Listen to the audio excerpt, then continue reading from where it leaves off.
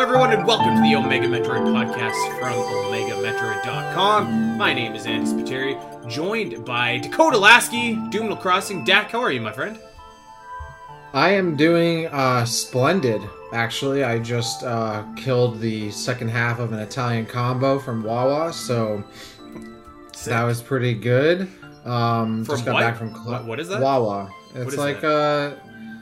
It's like a better 7-Eleven, like Wawa Quick Check. It's like a gas station, but also you can get food there and snacks, and you can order sandwiches, and there's like a not deli, but like a sandwich area and like food area. Anyway, if you know what I'm talking about, you know what I'm talking about. Wawa's dope. Anyway, yeah, I'm doing good. I plan to get around to the first episode of House of Dragons soon, which is gonna be hype.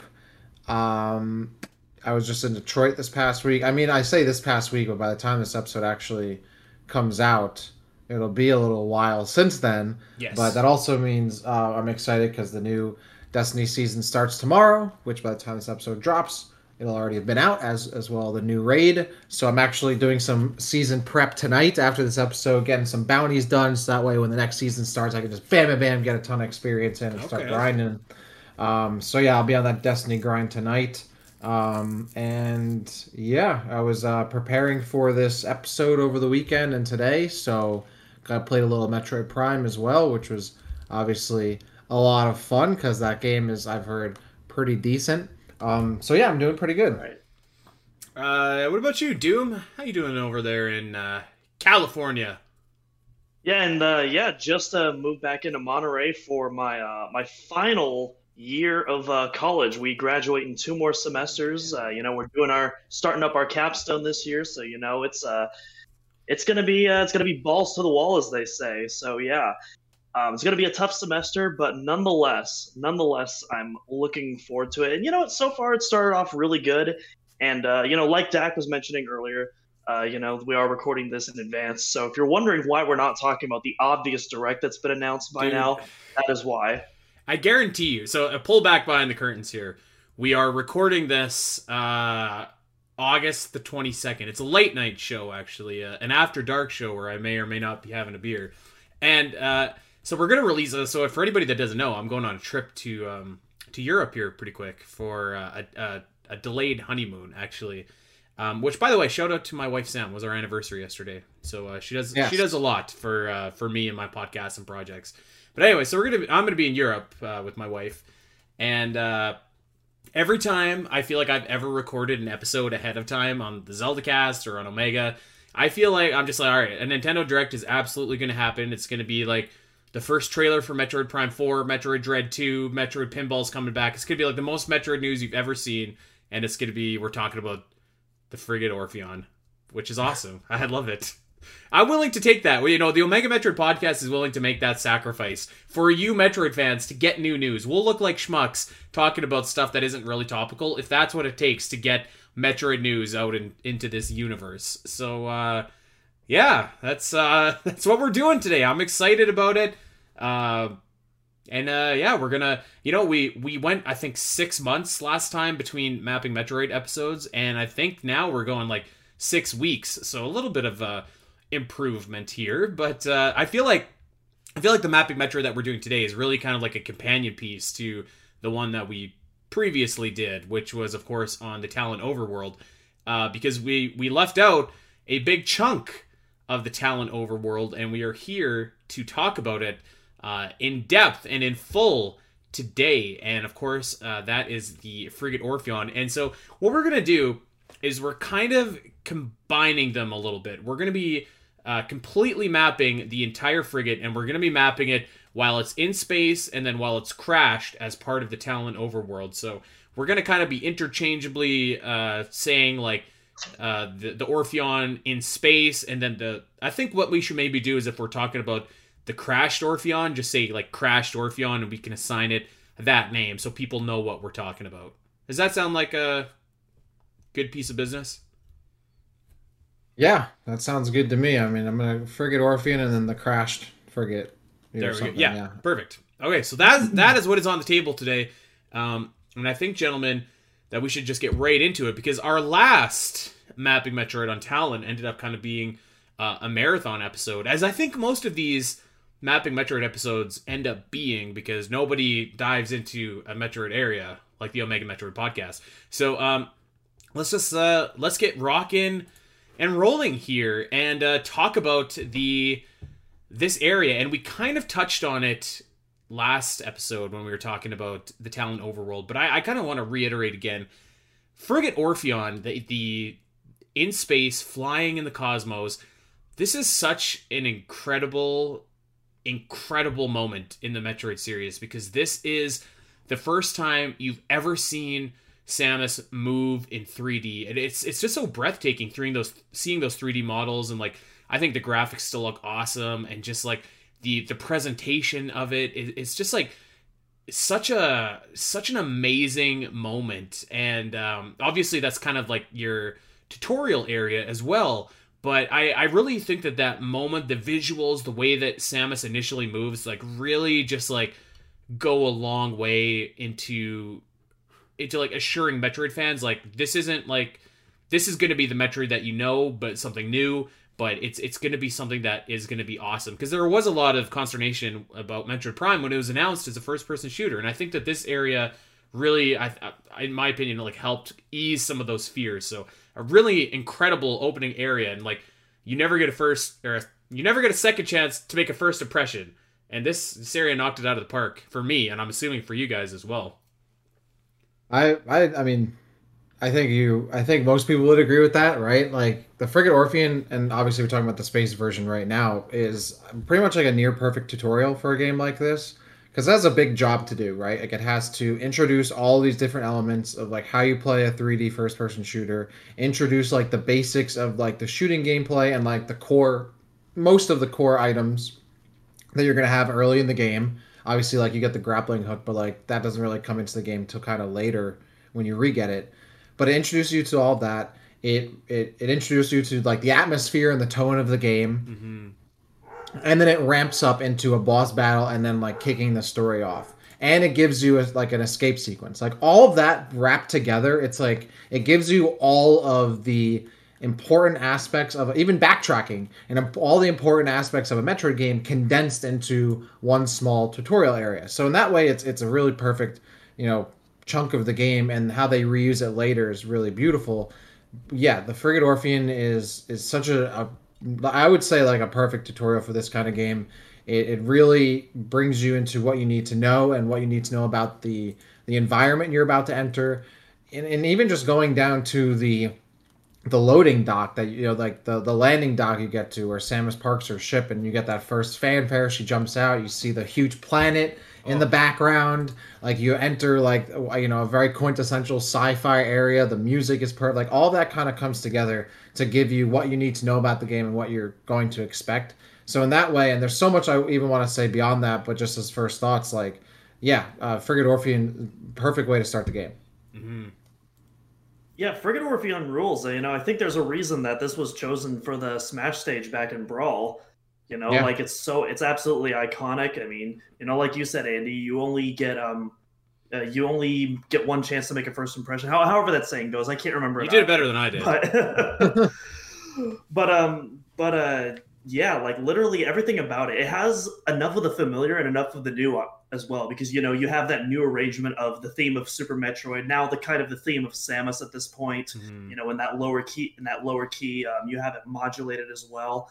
And then right after that, you immediately get into this new kind of soundscape that Metroid Prime kind of introduces you through the airlock, where it almost sounds like there's these ghosts whispering throughout the corridors, with the last bits of oxygen still remaining in that area. It's such a cool way to introduce you. And then right when you get into that main hallway, where you see all the pirates laying out and the Parasite Queen, and it immediately starts setting up kind of how Metroid Prime is going to tell its story. Mm-hmm. With its environmental storytelling, how it gets the player curious and invested into what's going on. And it's a small snippet of this bigger extrapolation of what the entire game is going to be about, kind of like what Dax said. You know what it does too, which is really good, is it shows a lot of like restraint. Like you don't go in guns a-blazing, you go in very calmly, very quietly. And actually, like one of the most important things that it does is like encourage you to start scanning everything. In fact, you have to scan some stuff in order to even make it to like the interior of the Orpheon, which is obviously a core part of the Metroid Prime series. So yeah, it does show a lot of restraint and there's a lot of tension, and I think that in a lot of ways is like very Metroid, like very much what you would expect and want to see out of the beginning of a Metroid game. And talking about the Orpheon or the crashed frigate later, I think it's like incredibly impressive how they essentially repurpose this whole area, but have it like completely, I mean, almost literally flipped on its head as kind of an environmental obstacle course for you to go through as well. So like the amount of mileage that they get out of this ship is absolutely, incredible. I think, and I actually made the mistake when I was playing Metroid Prime the other week now at this point. And I was kind of thinking to myself and comparing and contrasting between Prime and Super Metroid, and how, we've kind of said before in a lot of ways, Metroid Prime is like a 3D Super Metroid, and it's very true. And so this would be, if anything, like the Meridia of the game. And I made this huge mistake. I went into the down frigate thinking that I needed to go there without my gravity suit. I was like, I need to go through here first before I get my gravity suit. And I was kind of grumbling, and I was like, Super Metroid, you don't have to go to Meridia without your gravity suit. But I was a huge fool and went here completely unnecessarily. And you also never have to go to this area without your gravity suit either. So it's very impressive. It's very well laid out. The pacing of the area is incredible. It's just like a super strong area that obviously gives you the first, impression of what 3D Metroid is going to be like. And then I think does a really good job of flipping it on its head and kind of presenting that traditional Metroid, like, we're not going to throw a bunch of difficult enemies at you, but the environment itself is the most challenging obstacle that you need to overcome. So in a lot of ways, this epitomizes a lot of what makes Metroid great.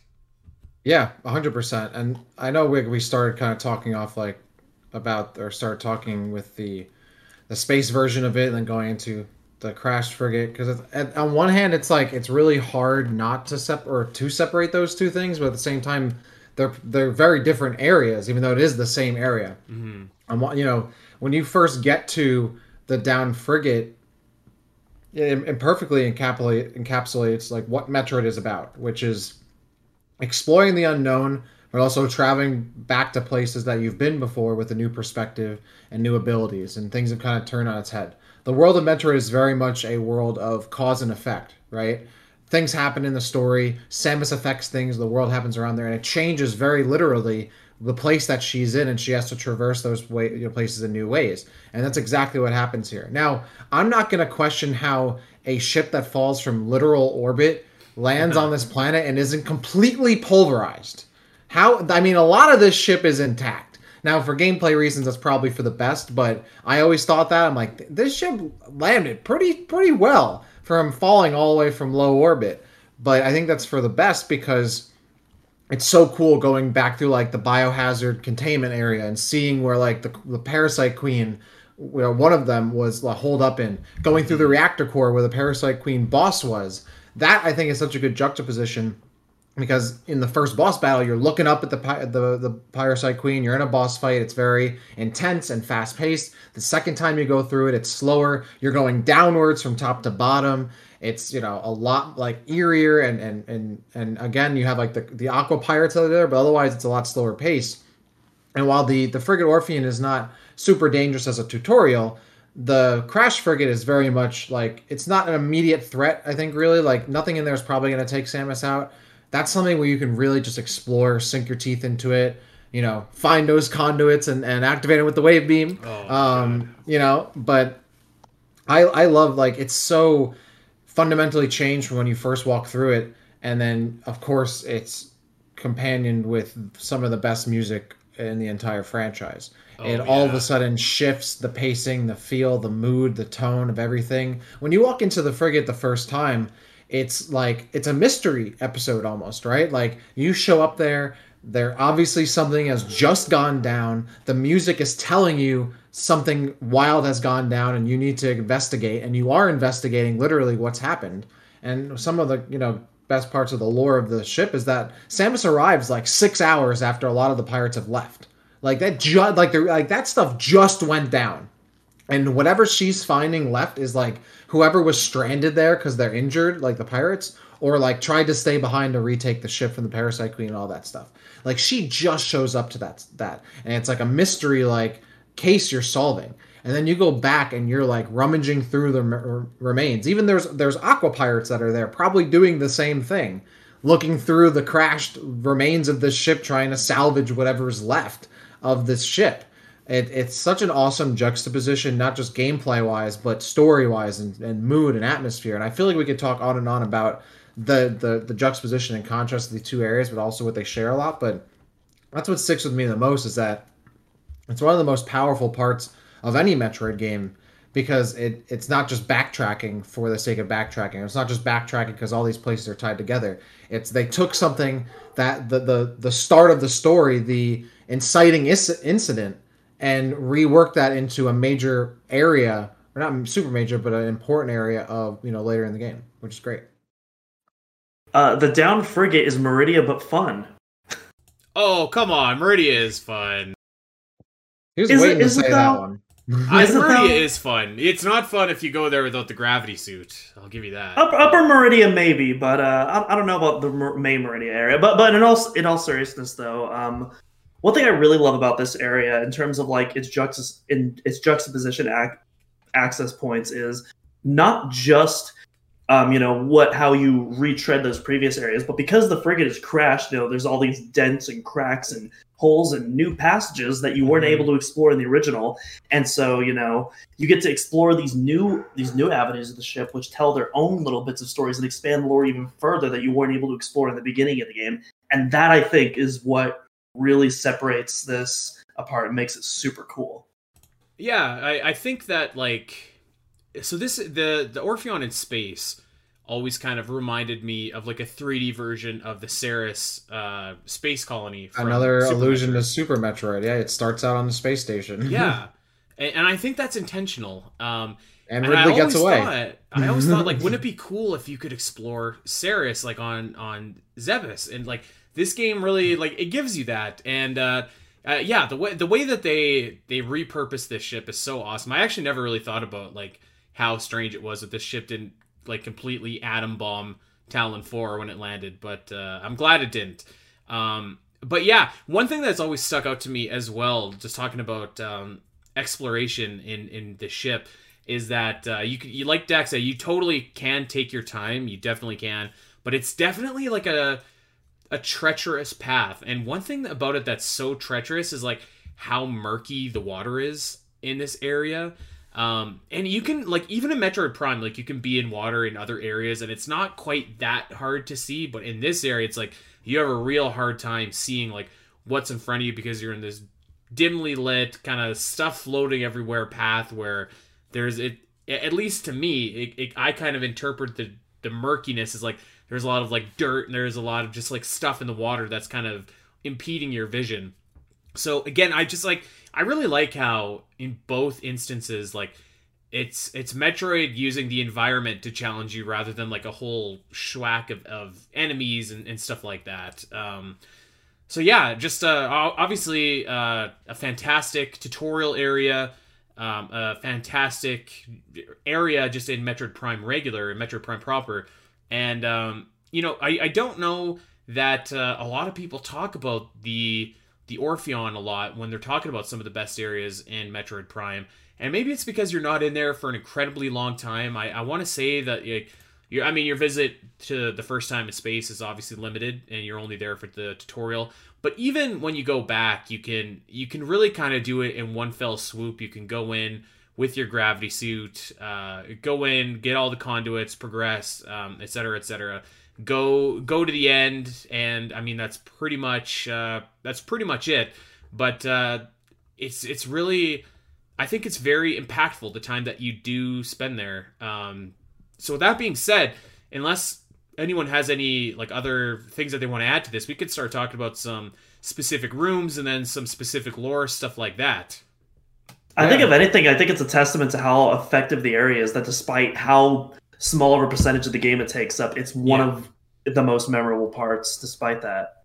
I think mean, a lot of that even, has to do with that music, definitely, which we will talk about. But yeah, I think that's I was a gonna big say part of that it. the music is a big part of it. I would actually contest that and say a good amount of people do kind of talk about it. Maybe it's just like one of those things where it's a given, and they're like, we don't need to talk about it. It speaks Maybe. for itself. But like, if you've ever played Metroid Prime, you have to go through the first area. And I think again, a lot of people do remember because of the music, the second version of it. But I think less is more, right? Like when you play Metroid Prime, it's only five main areas, right? Like, Hmm. I mean, right? You have Talon, you have Chozo, you have Phendrana, you have Magmor, you have Phase in Mind. So you're in and out of those areas constantly, right? The Down Frigate, even though it's part of Talon World, you're right. You only go through that once. So that one time you're there, it has to, like Doom said, make an impact, and it does. So I think people really do remember it because you just go. It's like a small detour you make once, and there's really no detour like that in the game elsewhere. Like you do go, I guess, to like the deep like space pirate lab in Phendrana Drifts, but that's part of like a longer adventure through that area. And Town Overworld itself is very much a hub area that you don't have major develop. Like that is the kind of the major development of that area, which I think is why it sticks out the most. Because aside from traversing the overworld itself and maybe the artifact temple, this is the major landmark. So Totally, yeah. I do think it sticks with people for those reasons, but also how can you forget that music? I just think also like the way they've worked it in there and seeing this massive looming ship dug into the ground, you can't really forget that. I think it's really impressive too. Like maybe not impressive, but like it's really cool. Like how you can get to that shore and you can see the ship, but you can't actually access it for a long time before you actually get there. You don't need Yep. the gravity suit, but you do need a power up, which is I think the ice beam to get there. You should have the gravity suit though. I mean, I Oh, you remember definitely going should in- have. Do not do what I did. I remember trying the gravity suit there the first time and be like, I made a Oh. mistake. I went in and I like went all the way down and I was jumping around like an idiot without my gravity suit, and it is possible to go there without it, but don't ever do it because then you'll start thinking that it's like Meridia. But yeah, so like I do think that it's cool that you can see it for a long time, but like you can't actually get to it, which kind of builds that anticipation as well. All right, let's talk about some of these rooms here, and I think that we did mention it, but I do want to repeat it just again, just to really show the significance. One of the most breathtaking rooms in Metroid Prime, just in general, which isn't even technically a room. It's the exterior docking hangar, and this, of course, is where you first land on your ship. You're in space. The Orpheon has not crashed yet, and this is where you see Ridley flying away, and you follow him to Talon 4. Your ship just looks so impressive in 3D. And the stars around you, you've got kind of that red-orange hue, like on Doom's screen right now. It looks awesome. It's such an awesome room. I know we talked about it. I know we kind of gave it its kudos as like the first big 3D room in Metroid, but I just wanted to talk or just point it out again, just because I think that it's like just so important, impressive, and breathtaking. So yeah, I guess I'll go if no one else is going to go. Yeah, Let's mix I it up. Let's mix it Yeah, up, man. Doom. I feel like What do you gotta say, we've been Doom? going we've been going Andy me you Andy me you. Like let's churn it up a little Yeah. bit. Jump in. I'm down to some mix in some new ingredients, but yeah, I love this landing pad. Like I said before, that whole introductory sequence, like it's so perfect. I'm so glad because I think you guys talked about this on the cut content episode, but there are also some other iterations of this title theme that got laid out on the cutting room floor. There was one that Jennifer Hale, who does Samus's grunts, she did a narrated intro for this game that was cut. There was some stuff for in the the best. PAL. I think For the so. best. Yeah, there was not stuff necessary to be in the stuff game. that was included in the PAL game where there was like this other like very deep voice that like does its own narration and it also narrates the area entrances. I'm glad that was cut in the later PAL entry so that they didn't have to experience that. But yeah, Less is more. that whole I love the fact that it's just like this small text intro and then it just lets the game do the talking after that. It just lets the game just make its case right there in front of you. And that Yeah. first room is just the perfection and all that. Yep. I love this room. Less is more. It shows you exactly what you need. Like, oh, distress signal. Samus shows up. Fanfare. Boom. She goes in. Like you don't need to see any more than that. It's perfect. Like I mentioned earlier, how you see, like, I mean, Town 4 is like massive in the background there. It's huge. Like it's hanging in low orbit. It's right there. It gives you such a feeling of like, wow, like I can't wait to go and explore that. Like it's not a perspective you get from Earth ever, right? So like that in that way, it's really awesome. I think the coolest thing about this area too is for being a sci-fi series, Metroid is very much about being on planets, being inside ships. Very rarely is Samus ever. I mean, I think this is like what the only time I can really think of. Maybe like a couple other times where she's out in space in the vacuum, walking around in out in outer space. I can't think of. I mean, maybe Metroid Prime 3. I can't really think of any other times where she's not on a planet and just walking about, but also not inside the ship too. Right. So there's some moments in 3 and Hunters as well, but this is definitely the main example of that. The closest thing I could think of is in Fusion, when you're like shine sparking through space when you're going from the restricted zone to the Sector 1. Yes, but even that's it's still over in an instant. Indoors. But that's still indoors though. You're still within like a tube that's looking out into space, which is still, by the way, an awesome shot. One thing I love about Fusion, by the way, those backgrounds, you can see the stars. I think Metroid almost needs more of this, of areas where you're out in the vacuum and you're exploring out in space. I love that about this room because it's fleeting and you don't get any more of that after this, unfortunately. But I think that would be great to have an area in a Metroid game where that's literally where you're at. And it's not even just, okay, you're out in the vacuum, but like the meteors are flipping by and you can shoot them. When I found out that you could shoot those bad boys and blast them into pieces, I'm like, well, okay, this is cool. And I definitely didn't know that the first time I played the game. I love this room. It's a perfect start to it. And of course, it's a great mini tutorial in and of itself. You learn the lock on there. You learn how to use, your beam, really. And when you play this on Prime Hack and mouse and keyboard, and you just bam, bam, bam, and just like blast through that, it feels so good. It gives you that nice, cool, like neon aesthetic that works its way into Prime, and like with these wings and here in the ship and even kind of the coloration of Talon itself. It's a really great starter. I will say, so when I played Metroid Prime, I played it on Dolphin, and it looks awesome. It looks beautiful. Yeah. It looks beautiful, and you see it right out of the gate. Yeah, right from that very room, it looks beautiful. Okay, so another room that I want to talk about is the reactor core, and this room is probably like the central room of both the crashed frigate and the frigate in space. Of course, this is where you fight the Parasite Queen in space, so it's a pretty monumental room, and we'll talk about the Parasite Queen battle here in a bit. But really, let's talk about it now, because I feel like let's say, because I want to talk about separate the room and the boss. Okay. Yeah, because like this part, I think is it can be frustrating, but like good frustrating, because again, everything's so murky. There's like incredibly small platforms that you need to jump on, and there's like a winding case of them that you need to go up on. And I want to say, and I'm going to say this about the next room that we'll talk about too, but I'm assuming that there's a lot of people out there like me, and I still did this even to this last playthrough, where I get all the way up on those winding platforms, those small little ones where your jumps have to be precise. You get to the door and you're like, oh my god, this thing doesn't have any power. And you turn around and you put your thermal visor on and you shoot the conduits and you go back. And I love the dual purpose and dual utility of a lot of these rooms. Like, the way, again, like, I really like platforming in Metroid. I know that's not some people's like favorite part, especially of Metroid Prime. I've seen some people kind of, I don't know, say that, the jumping part isn't necessarily their favorite, but I really like it. So I really appreciate these levels where like you do have to be a little bit specific with your jumps. You do have to be precise, and then you kind of go and explore this ginormous room that is for the most part intact.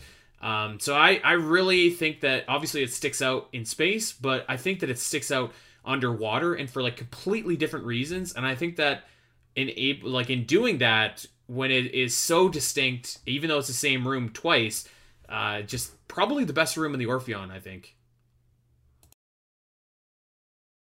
Yeah, I definitely echo your sentiments on the platforming there. Like it's definitely a lot different than the 2D games. 2D games are they more focus on kind of the athleticism of platforming and kind of like the showmanship of that. Whereas in Prime, the platforming is more as a means of like verticality, if that makes sense. It focuses a lot on that verticality until you get to like the screw attack implementation in 2 and 3. But I really like that, and you really see that especially in that one shaft that you're talking about there, with where you're activating all the electrical conduits with the wave beam and the thermal visor and whatnot.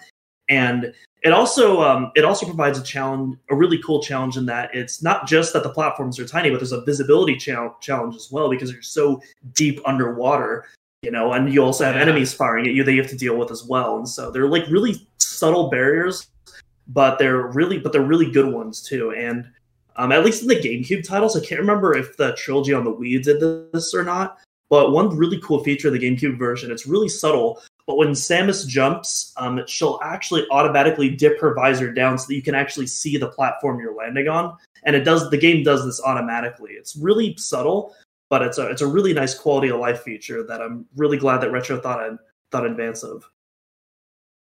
Yeah, that's a good ad there. Actually, I don't remember that at all, because I definitely remember going through this in the original game and being like, I'm having some faith in where I'm landing here, because I can't see my feet.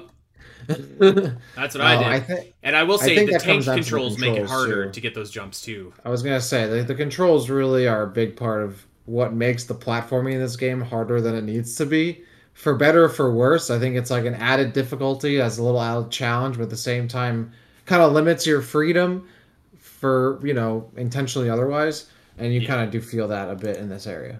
Yeah, definitely. I find it, like, I think that the way that it controls, obviously it is a product of the time and whatever, and this is in a lot of ways like kind of the first of its kind in a lot of ways in terms of like first person shooter back then. So I'm a little bit forgiving of it, but it was. I think they were just too far along, though. Because Halo 1 had come out the year before, but by then the game was very. I mean, they're not going to change how the game is kind of built in that time. I think it's also the GameCube controller, because even though technically the C-Stick is an analog controller, it's not really shaped like one, and I don't think they wanted people having their thumbs on that for long periods of time.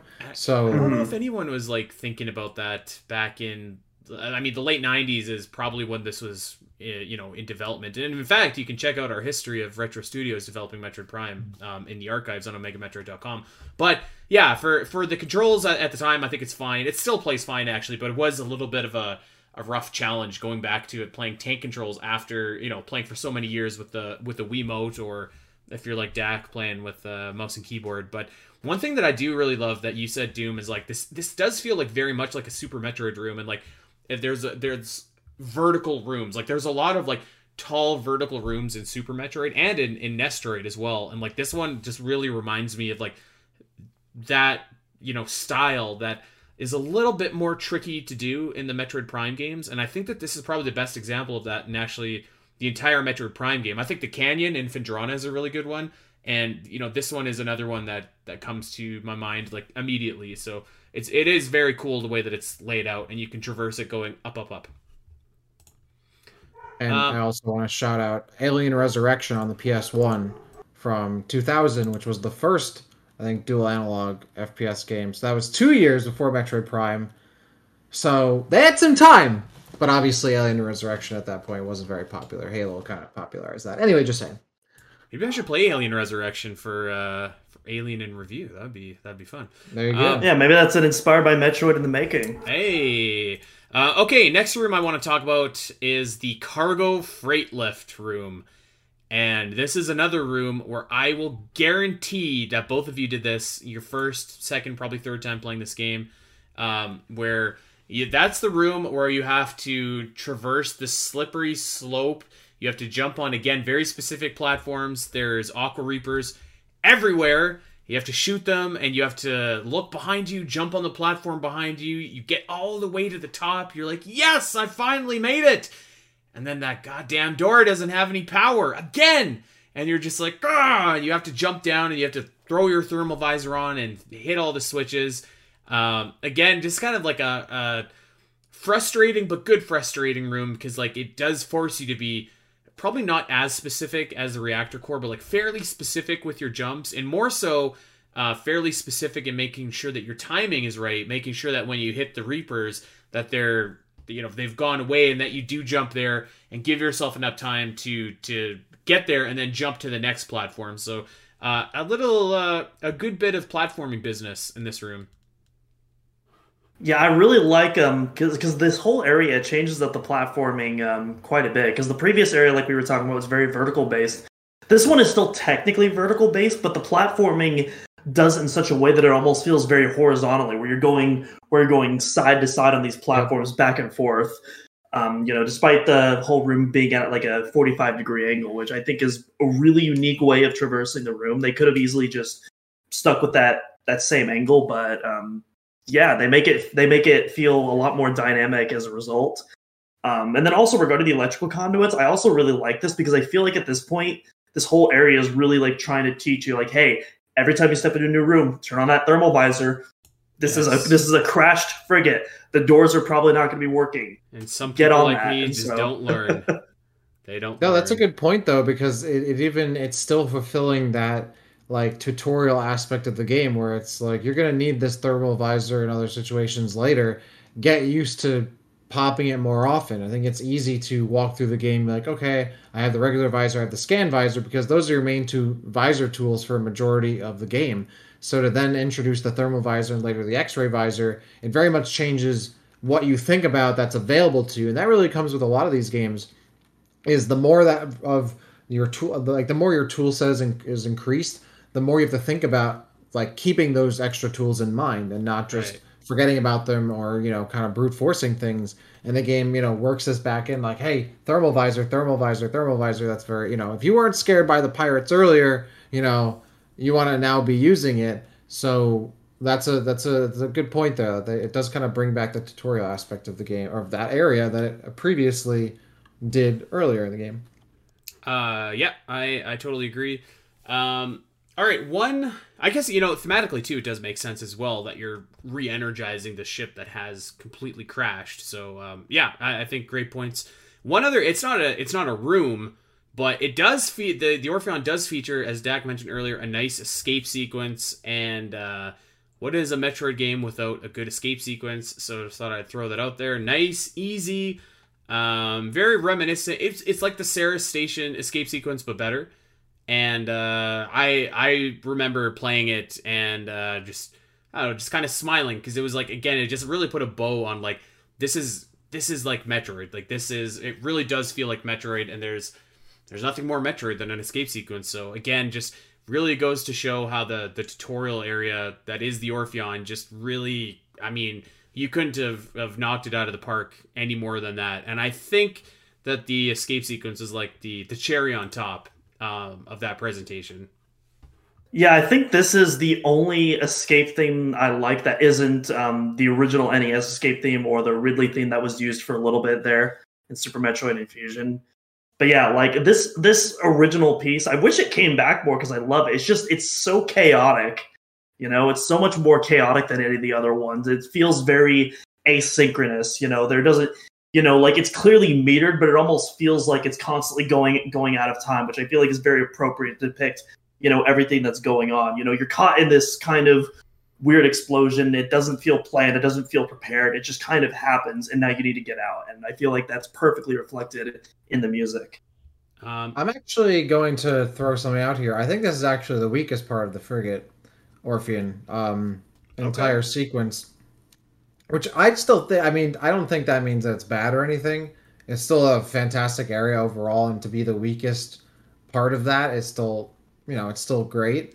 I think the thing is that it's held back by being the tutorial area, because the timer's literally like 7 minutes. Like, as much as it's like an escape sequence, you'd have to be like really, really trying to not escape. Like, I even think the first time I ever played the game, I had time to spare. And I would have to imagine even the worst of players would still make it out with some decent time. Like, you have to be really, really bad or really trying not to make it. So as much as the escape sequence is cool, and even though it is kind of just running through long hallways, which to be fair, the whole area is very linear because it's kind of meant to be because it's a tutorial area. But I think that really like is apparent in this escape sequence because it's just running down the hallways to like a 6.5 minute timer. Like, bro, I'm not gonna not make it out. So I almost wish this sequence was like not part of a tutorial and like the timer was like half or a quarter of that length. Because then there would be some really, great urgency. A lot of this sequence is very much like a telling, not showing thing where it's like, oh, the music's really crazy. Oh, you got to get out. But there's actually no real urgency there because you have to be super bad or intentionally messing this up to never make it out. So that's the only thing that holds it back for me. Every time I replay the game, I'm like, oh, like, okay, I'm going to like take my time through this escape sequence that in actuality is more of like a meander sequence than anything else. But that's just me. Yeah, I think those are all fair criticisms. Yeah, I think those are all fair criticisms for sure. I guess it doesn't really impact me too much because I feel like the vast majority of the Metroid escape sequences are actually like fairly easy. There's a couple of them that I think are still hard, like NES Troid. I think Zero Mission might be a little challenging for people, especially if you haven't played it in a while. But they don't feel Echoes might be hard, but that's less because of the escape sequence and more because of the Dark Samus fight itself, kind of running down the clock. I think I agree with you, Doom. I think like pretty much every escape sequence is not like super challenging, but I agree with what you're saying. It's an easy sequence, but I think that it was like more so like the meaning and the messaging behind having it there to again just kind of show like don't worry, this is Metroid. Like this is the Metroid that you're familiar with. It's the Metroid that you love. So I don't think that they were intending it to be challenging as much as they were intending it to be like I don't know what the word I'm looking for is, but like thematic and show you kind of, but just like reassure. This is probably only for like not new players necessarily, but like players that are maybe familiar with Metroid or whatever. Like, don't worry, like this is a Metroid game that you're gonna love. At least that's kind of how I always interpreted it. But I think that what you said is fair. It's certainly not challenging. No, I guess it's more so just like the presentation of the urgency. I don't know. Maybe just in the other 2D Metroids or other runs, I feel like, oh, maybe I'm not going to... I don't know. Then again, like, I guess that I think about it more. There really isn't ever an escape sequence. I'm like, oh, maybe I'm not going to make it. But I think maybe Metroid needs that. It needs an escape sequence where, like, there's a solid chance you don't make it. I think that's what... I'd be totally down for that. We were talking about Ori and the Blind Forest earlier, and every single one of those escape sequences, I died multiple times, and all three of those, even the one I didn't like, are better than every Metroid escape sequence. I'll just put that out there right now.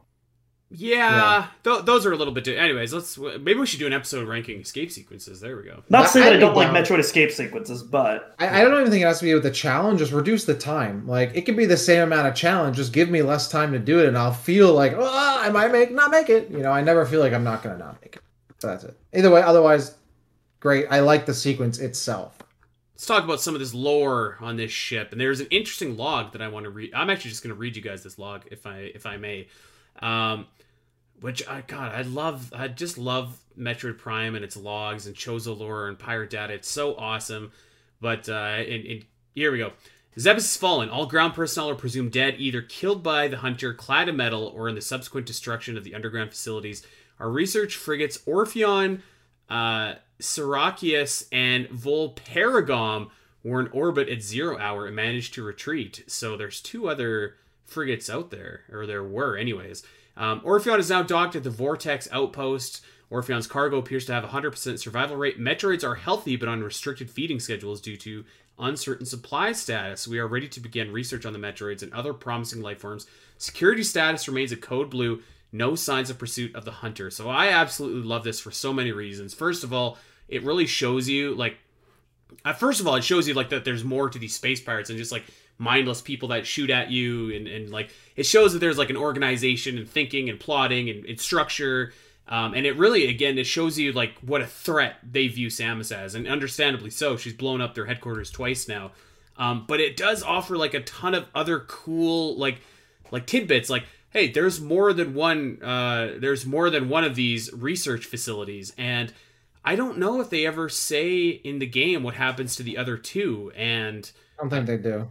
So, I mean, it's not outrageous to think that perhaps there's Metroids on there that we don't know about. So I think that that's really cool. I just think that it's cool, like in general, that there's a rhyme and reason of how the Metroids got from Zebes to Talon 4. And also they say that this is where like they basically rebuilt Ridley from scratch and made Meta Ridley. So I think that is also like super, super cool. So a lot of like interesting bits that you can take away from reading some of the logs in this in the frigate Orpheon while it's in space. I love that kind of stuff. It makes the world feel like logical and lived in, and I truly love that they give like the space pirates some structure. It's just like for such a small bit of story and lore, I guess it goes so long. It goes so far for me in making this feel like a big, realistic sci-fi adventure. Well, you mentioned that Samus has blown up their headquarters twice. It's only happened once by now. But you're right. Yes, I'm sorry. Only Metroid has happened. But I like that they have that awareness. Like, hey, like, let's keep an eye out for this whoever this is in metal, like, to destroy our stuff. Mm-hmm. I think it's funny how, like, hey, how did they get that Ridley body onto Frigate Orpheon? Maybe we need a game to explain that in between. I'm obviously being sarcastic. It doesn't need to be explained. Yes, I 100% agree. I think one of my favorite things about Metroid Prime lore is how they go into like the space pirate like science team and research teams and all of that and all of the work that they're doing.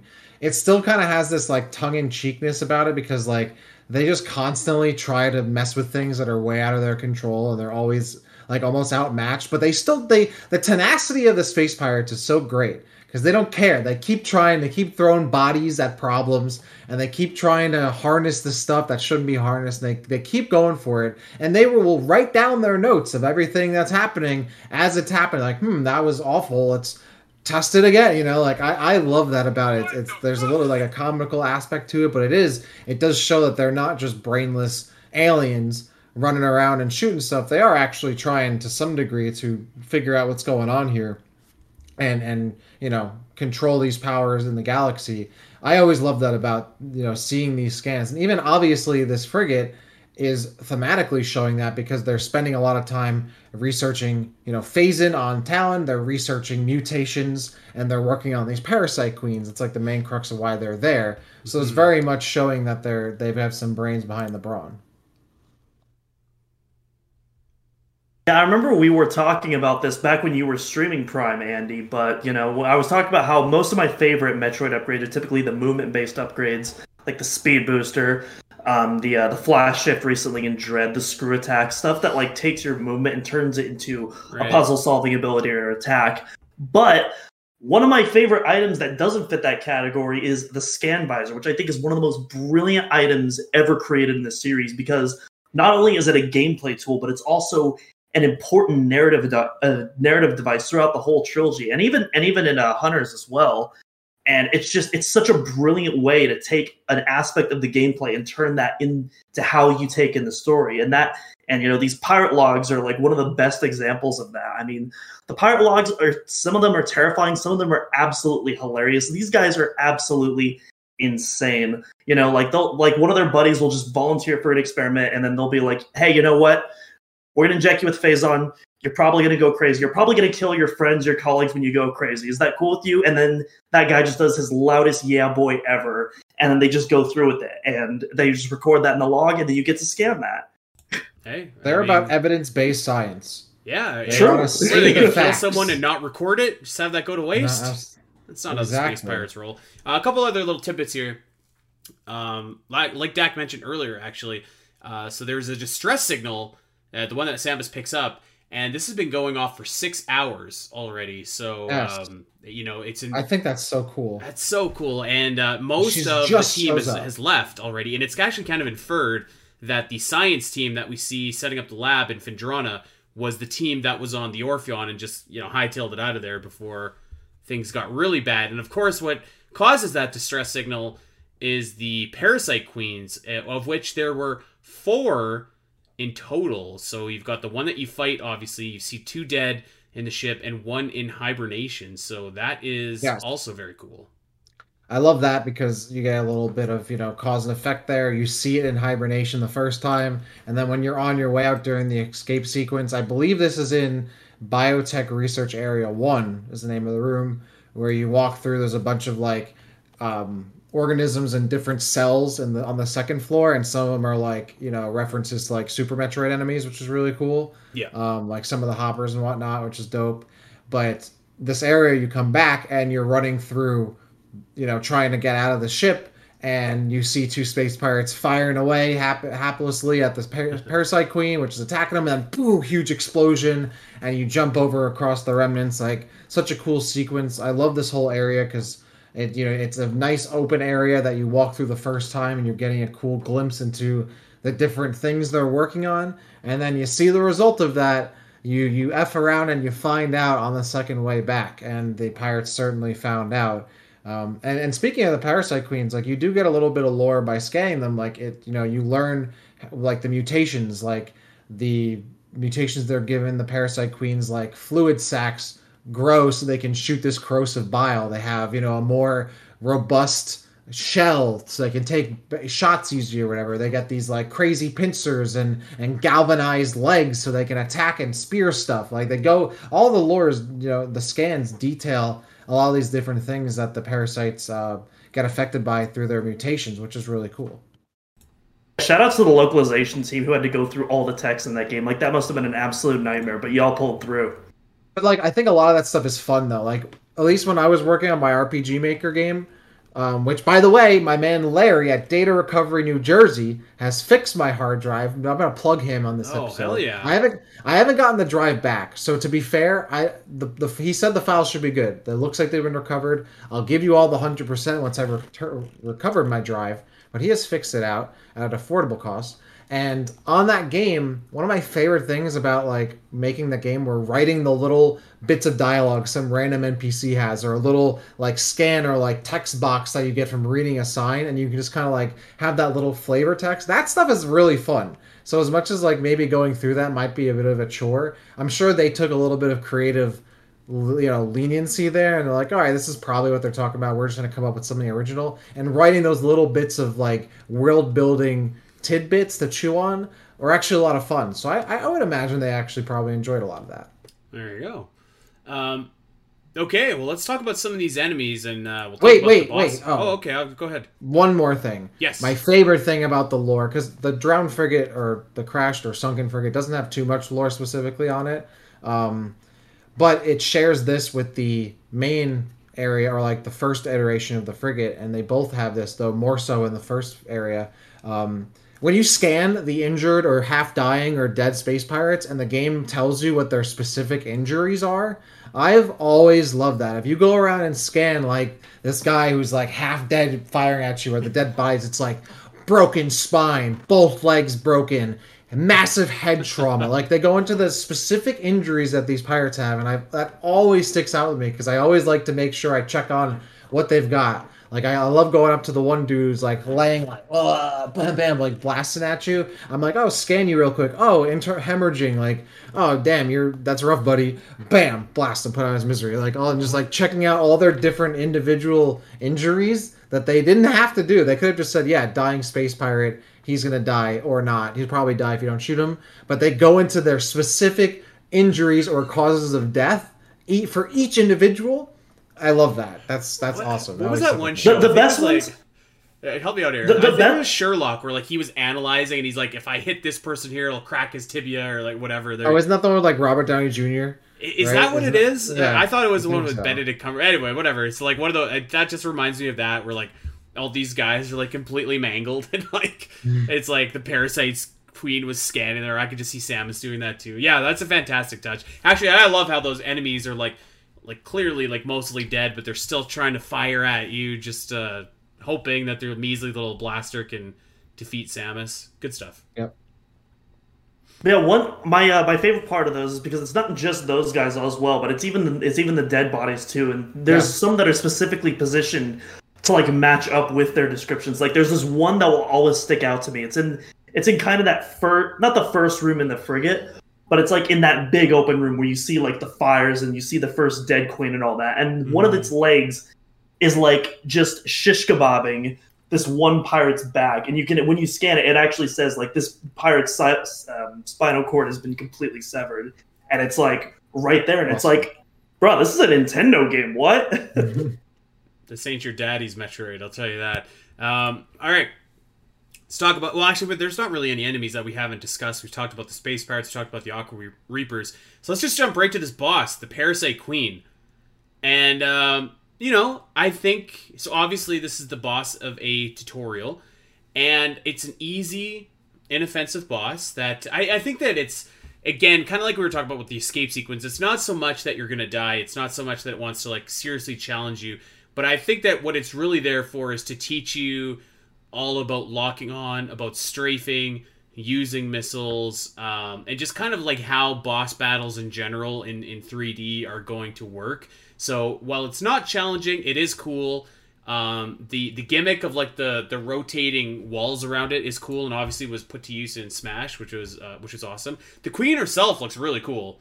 The music is actually, we could talk about that in a bit, but the actual fight, nice, easy, but does a good job of teaching you a lot of like the core mechanics. So again, kind of fulfilling its goal as the perfect tutorial area. Yeah, it's not really too hard at all. I mean, you do your lock-ons, your strafe dashing, you blast it with shots, like pretty straightforward. I think it's more so like the full effect of the fight. Like the music is awesome. It's a great boss theme. It has awesome sound effects as it's roaring at you and shooting its corrosive bile at you. And of course, for any of my Destiny gamers out there, the shield is very much like the Vex Hydra shield, the circular spinning shield that those have. So anytime I fight one of those in Destiny, I'm like, Parasite Queen. It's a very easy but fun tutorial boss that I thought as a kid was very epic because you're dashing around and it's massive, which Metroid Prime does so well, having these big bosses you have to look up at and that take up so much of the room or just take up a lot of space in general. So that I really appreciate. And it's overall a really solid presentation and a cool boss. I think it was the first time too, because like the Parasite Queen throws like acid or whatever at you, that it hits you and kind of like sizzles on your helmet. And like that was the first time that effect was used too. It was really cool. Yeah. Mm-hmm. There's actually a really cool thing this boss does, and I don't think there's any other bosses in the game that does this, which is a shame because I really like it. But so if you start firing at the Parasite Queen, or when you start locking onto it, you'll fire it at its abdomen. But after you scan it, there will be a little note that says, "Hey, extra damage to its head." And then once you scan it, every time you lock on, you'll start locking onto its head. It's a super subtle thing.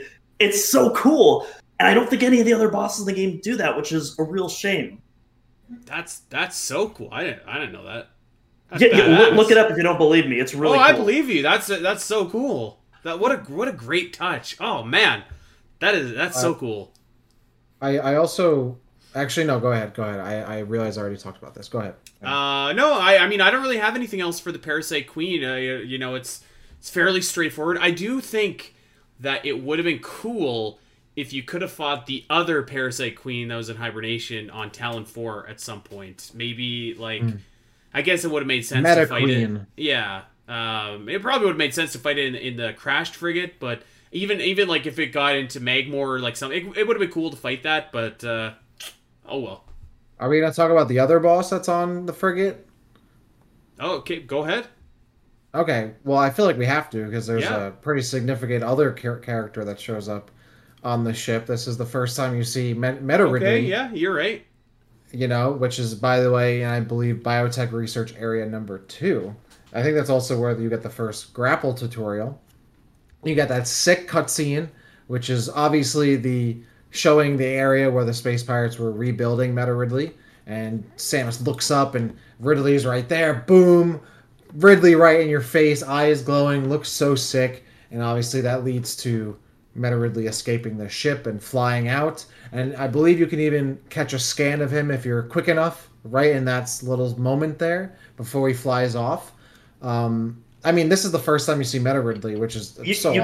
You can't scan him directly, but after you grapple, there's 2 panels on each side of the grapple points that you can scan that talk about the surgical procedures he went through. Yes, you're right. That's what it is. I know there was something you can scan that's Ridley related there. Obviously, it's awesome to see them there. His Meta Ridley form is so cool, and it leads right into the lore of they're literally building him on this ship. I think the thing that I wanted to talk about the most here, which I thought about recently, is obviously Samus loses a bunch of her abilities as a result of like an electrical explosion. She Right. gets blasted into an elevator, loses a bunch of her abilities.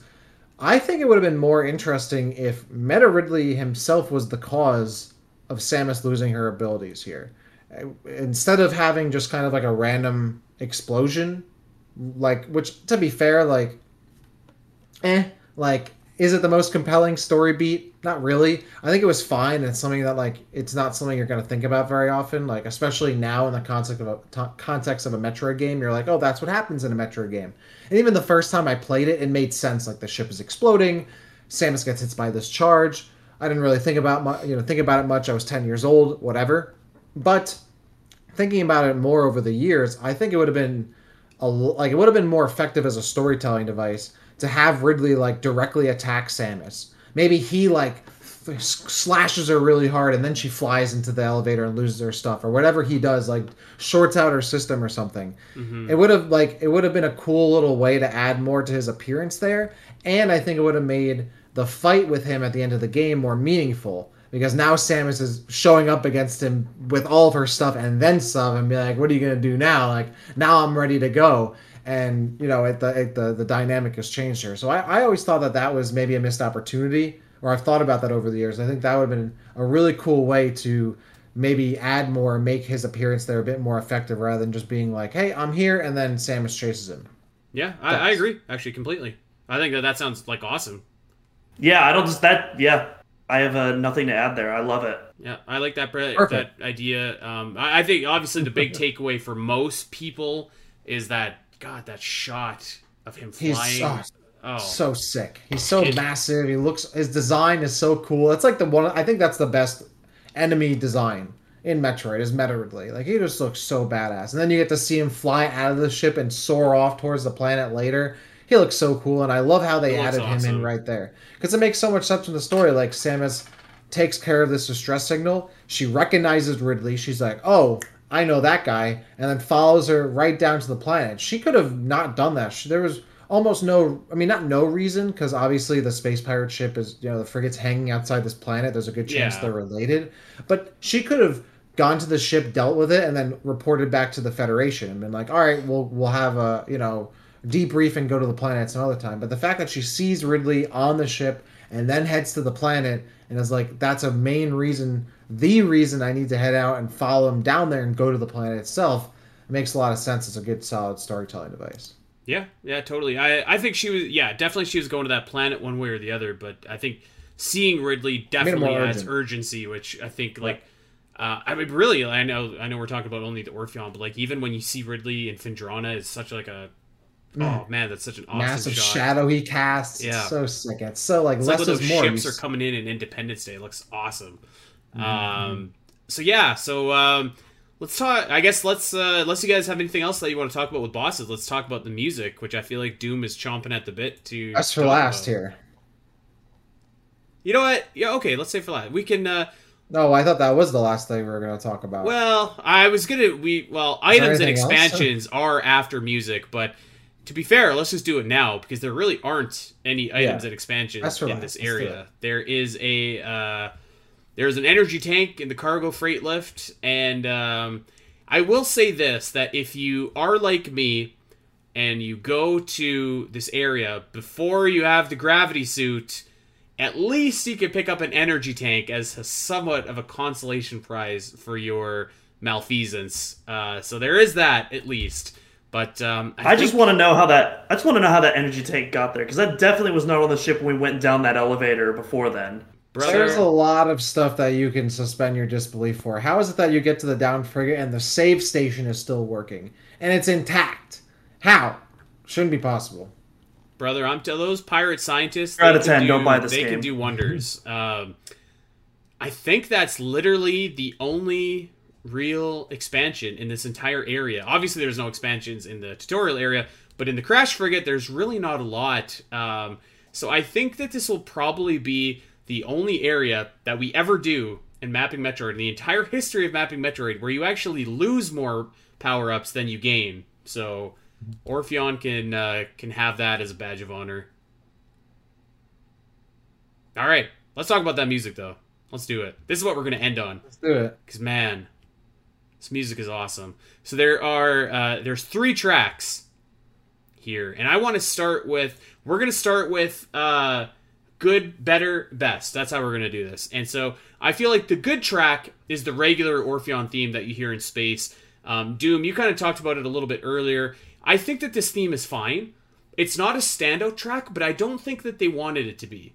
Oh, I don't think it is. I don't like, at least it wasn't to me, but I don't think that they wanted it to be like a wow kind of track. I felt like they were kind of saving that for when you actually touch down on Talon and you get off and then you hear the Talon Overworld theme. Because like I feel like the track is good, don't get me wrong. I feel like they were kind of saving that big like musical moment for when you got on Talon.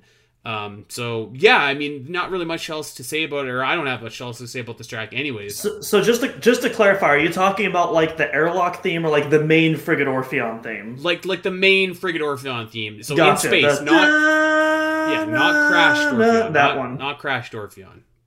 Yeah, I love that theme, absolutely. Obviously, it's not Down Frigate. Obviously, it's not Talon Overworld. But I mean, it's not trying to be those themes. Those are very different themes that are trying to achieve very different things. Yeah. But like for what the area is, like I think it perfectly encapsulates that area.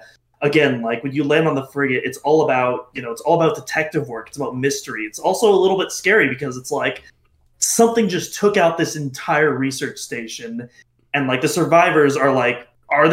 Can we even call them survivors at this point? It's like, it's really bad. And I feel like the music perfectly encapsulates that. Yeah. I especially really love the use of like these very 80s synthesizers too. It really harkens back to that original Alien film in this track.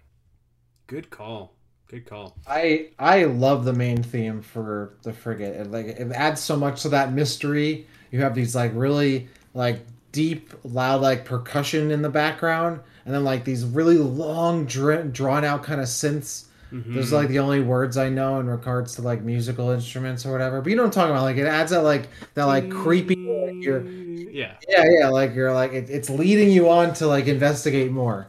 It like something. It's like you're investigating like a crime scene, like a murder scene, right? And literally, and it really draws into a lot of that. But my favorite thing. Not my favorite thing, but the initial like ambience theme, like I think the airlock theme you're talking about, Doom. If you listen, you can hear like faded, like muffled shots of like someone firing a blaster in the background, which I've always thought was like the space pirates literally fighting off the pirate queen or something else in another room or elsewhere, or firing off in the vacuum at some point. And you can kind of hear that as you're getting into the ship. Like I love that. Like it's an active site. It might be like a crime scene in a way, but it's an active site. The pirates are taking on what they've unleashed in the ship, and you can hear that because it's such a very minimal like track. There's not a lot going on it, but those little like blasts you hear muffled by like space almost, and like the walls in between the ship, like that's such a really nice touch. Absolutely. Yeah. I absolutely love that airlock theme to death. Like obviously it's not something I'm going to listen in the car, but in the context of the game, I think it perfectly encapsulates to me what Metroid music is all about. Mm-hmm. Yeah, so actually I left out a few. There's more than 3. So we obviously have the escape sequence that we've talked about a little bit, but I want to talk about what I might think. I would suspect that this is probably the most famous track from the Orpheon, and that is the Parasite Queen boss battle theme, which I think is pretty good. But I don't know that I necessarily like it more than any of the other tracks that play here. But I think that obviously since this is in Smash, a lot of people are exposed to it, and it really fits Smash very well. It sounds like the exact kind of high energy, high tempo track that series is really known for. So really, I mean, it's a good theme, good kind of get your blood moving theme, but kind of, yeah, I don't know. I would think it's probably the most recognizable or famous of all the tracks listed that we'll talk about. I think Smash helps that too because I believe it appears Totally. in Smash as well, and it's a great battle theme, and it's like piercing and very intense. I need to learn. The one thing I want to do for this podcast is learn more music terminology so I can better express myself. You're when gonna we put talk Doom about- out of a job. What are you talking about? I'm trying so hard to say why I like this so Yeah, much. can you do express yourself with your full capabilities? I'm trying. I'm really trying. I'm trying to find the right words, and I feel like my vocabulary is pretty verbose. Like it's decent, right, for someone who's not mastered, but has been using the English language for almost 30 years. So I think I have a pretty solid grasp, but yet there are gaps and holes in my language and vocabulary, and I think it revolves very much around music. Every time we do one of these mapping Metroids, I try so much not to just say, I love that. That's cool. That's hype. It's so sick, but I can't help myself because that's the only way I know how to express myself. I'm trying, folks. I really am. I have to find new ways to say how much. So I'm learning instruments, and I want to learn new ways to express why I like tracks. And maybe we need to have like a class or a. I don't think you give yourself enough credit. I think you've done a really fine job this episode of I being agree. able to Yeah. being able to describe music outside of, oh yeah, that's kind of cool. Yeah, I like this. You went a little bit more in depth and stuff like that. I think you should give yourself some more credit. More I'm on that always note, trying to I feel improve. like music is about how it makes you feel. Like you can describe all the technicalities and stuff like that, and we do try and do that, but also I think like you have to relay the feeling that the music makes you feel. Of course, I agree. I want to say what it makes me feel and why, and the why is what I'm trying to get to. But of course, I feel like this is a really good segue into the track that we all want to Yes. talk about. Do we have any other tracks we need to talk about here? I was gonna say. I mean, there are two more tracks we should talk about. Okay, But there's let's one in quickly- particular. Well, there's one in particular that we should talk about because it makes me feel a certain type of way. Well, let's talk about the other. What other track do you want to talk about before we get to that? Well, I one? mean, the Down Frigate has two themes from my understanding. It has another ambience theme, like a lot of these areas do. They have a main theme and then like an ambience theme. yeah, yeah, that's true. I didn't include that one. The Down Frigate does have that. It's again this one I don't think is as memorable to me, but when I hear it, I know it. But unlike I guess the differences between like the airlock theme and the main theme for the main frigate area, both this and these two themes for the Down Frigate are slower paced, very much like working towards like you're moving through this area very slowly. I don't think it leans too much into like the mysterious like murder like crime scene-y kind of feel as the main frigate theme, only because you've already been here before, so I think that you would need to do that. I can't think of like too much what I have to say about it, but I do like it. I think it adds a lot to the area, and it's just not as memorable, which is fine because obviously anything they would do would be overshadowed by the next track that plays anyway. Yeah, that's pretty much what I think is like the next track is complete. It's like the Findrana track that overshadows the like ambient Findrana track. But okay, so I that definitely- intro is the appetizer, and then Down Frigate is the main course. Yes. Exactly. Yeah, the perfect way to put it. So I'm going to describe this next track, and I don't know. I can't describe music at all. I'm the worst of us here, so I'll just go first, and then you gentlemen can go after. But this Downed Frigate theme is so incredible because it like slows everything down to the point where it almost feels still. And it's the soft, slow piano, which feels like so appropriate with all like this water that is around you, and the slow movement and like the sound of you moving in the water paired with it is so just I don't know, serene. The way that you do kind of have that like high, like the high velocity, like the like that little part that comes in after. Yeah. That is called an arpeggio. Okay, an arpeggio. go. Well, I like the arpeggio. It kind of like it makes me feel like when you're underwater and you're still, but like a bubble will like come up and it's like little bits of oxygen. Like that kind of is the feel that I always got. It fits this area so beautifully, and it's like it's just again, it's such an incredible reminder. It reminds me of a lot of Super Metroid tracks actually, where like they slow you down and like they want to encourage you to look around and like take in the atmosphere, and like you kind of forget that you're listening to a musical track almost, because like you're listening to music, but it's like so like connected to what's around you that it feels like just one harmonious thing. So this is like an exceptional track in this game.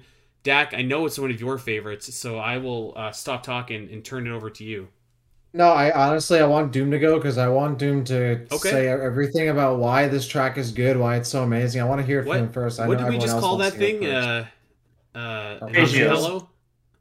Yeah. Okay. Arpeggios. I was actually going to bring those up, so I was glad you did that first. So I think it's a good segue. But Dak, I know you've played Gears of War before. Andy, I'm not sure if you have any familiarity with that series. Just the first. That's okay. That's okay. That's actually great. So That's the good one. yeah, I think they're all pretty good, but Gears the of War first one's 2 I definitely liked. one of my favorites. Yeah. Anyways, so Cliff Bleszinski, who's the one of the creators of the Gears series, he has this quote specifically when talking about the first game, but I think it translates throughout the series as well. And he talks about Gears in kind of the destroyed cities, kind of as destroyed beauty.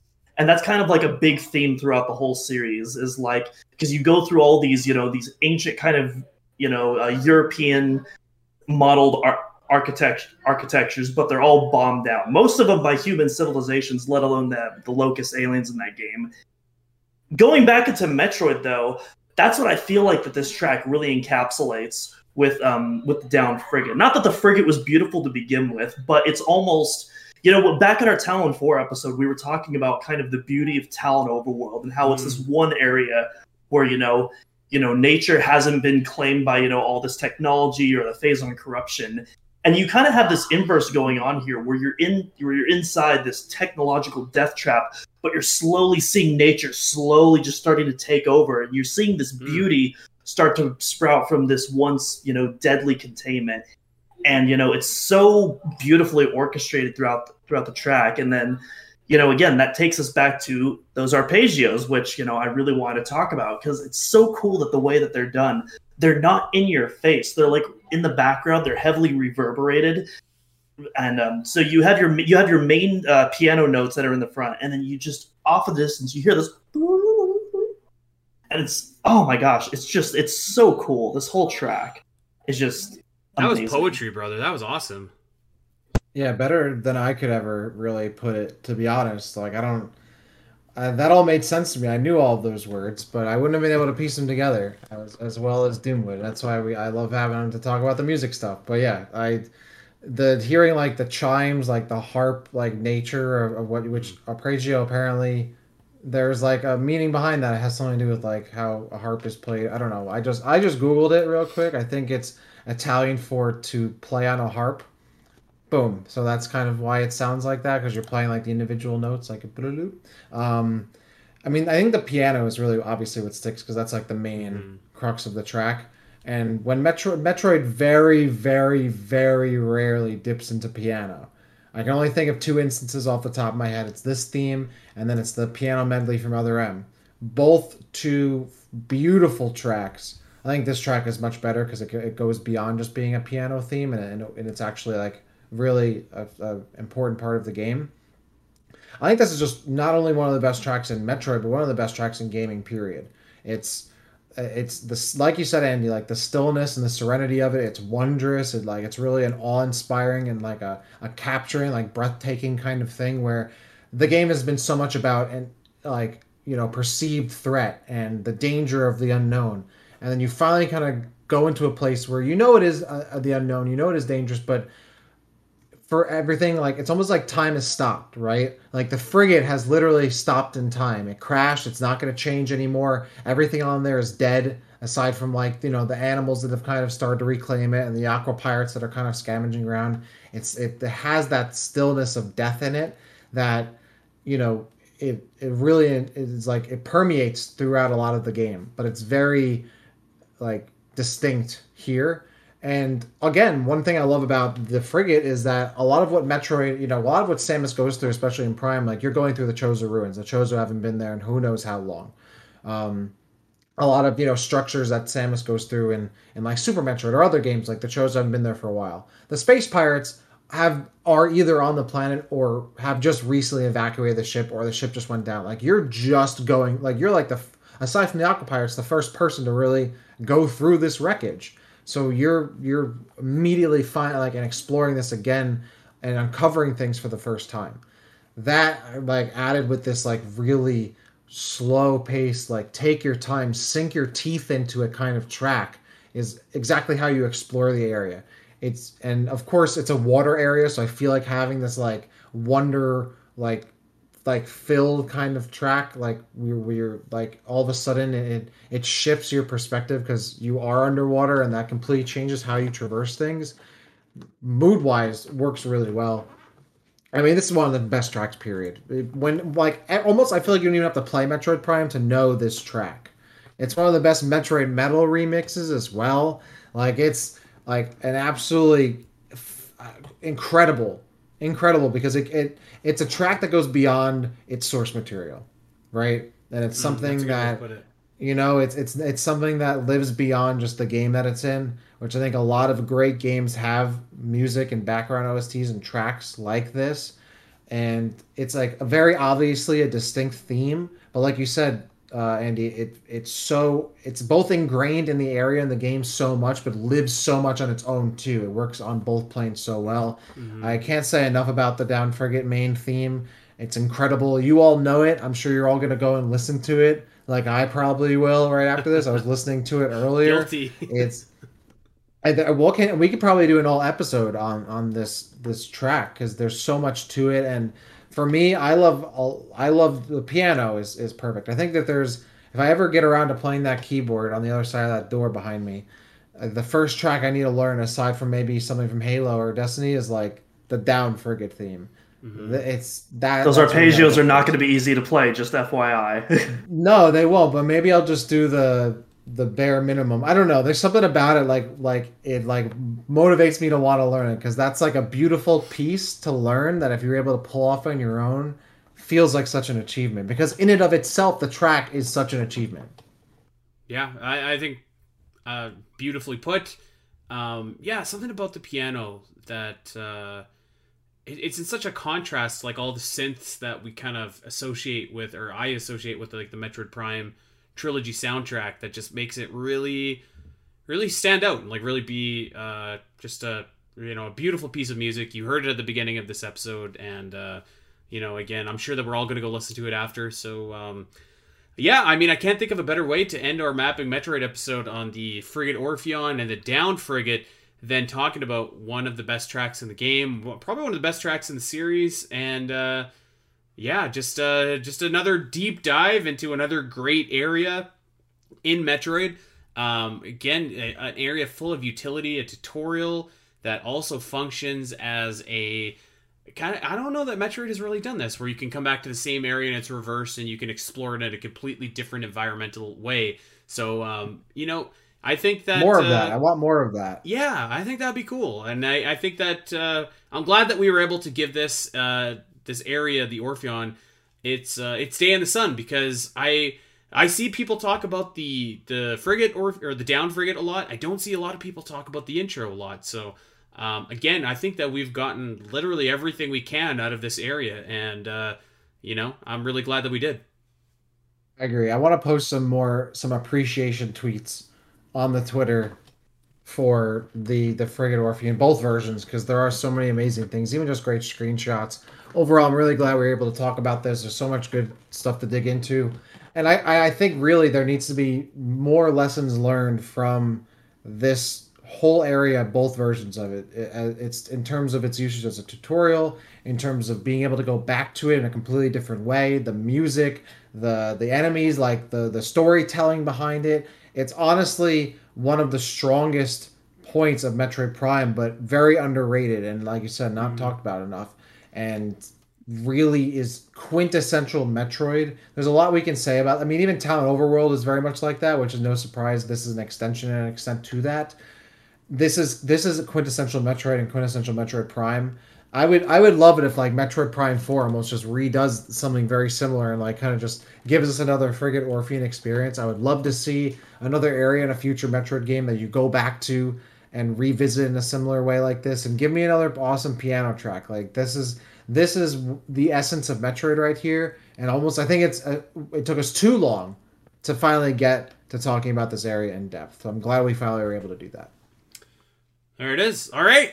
Well, that is going to do it for this episode of Mapping Metroid. Of course, this series will return, and I think that maybe we should take some requests for what area you want to see us do next, because I'm pretty open.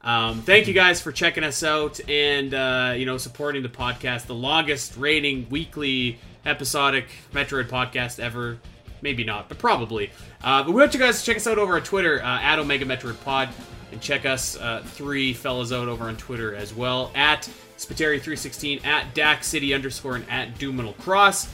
And of course, check us out wherever you get your podcast. Subscribe, review, share, recommend. That would be incredible. We appreciate it all. OmegaMetroid.com has all your guides and news, and there's more bonus shows, if you can believe it. There's a Metroid ROM hack review series that we got over in our Patreon account. So head over there if you want even more Metroid stuff. And that is going to do it for us. We are going to get out of here.